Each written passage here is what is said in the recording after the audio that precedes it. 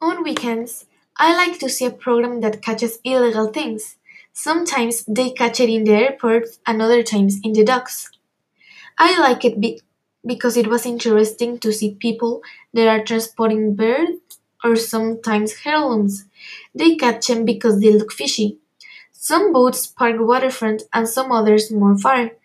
Some people don't want to open some doors, so they need to drill them. My siblings and my family like to watch it with me.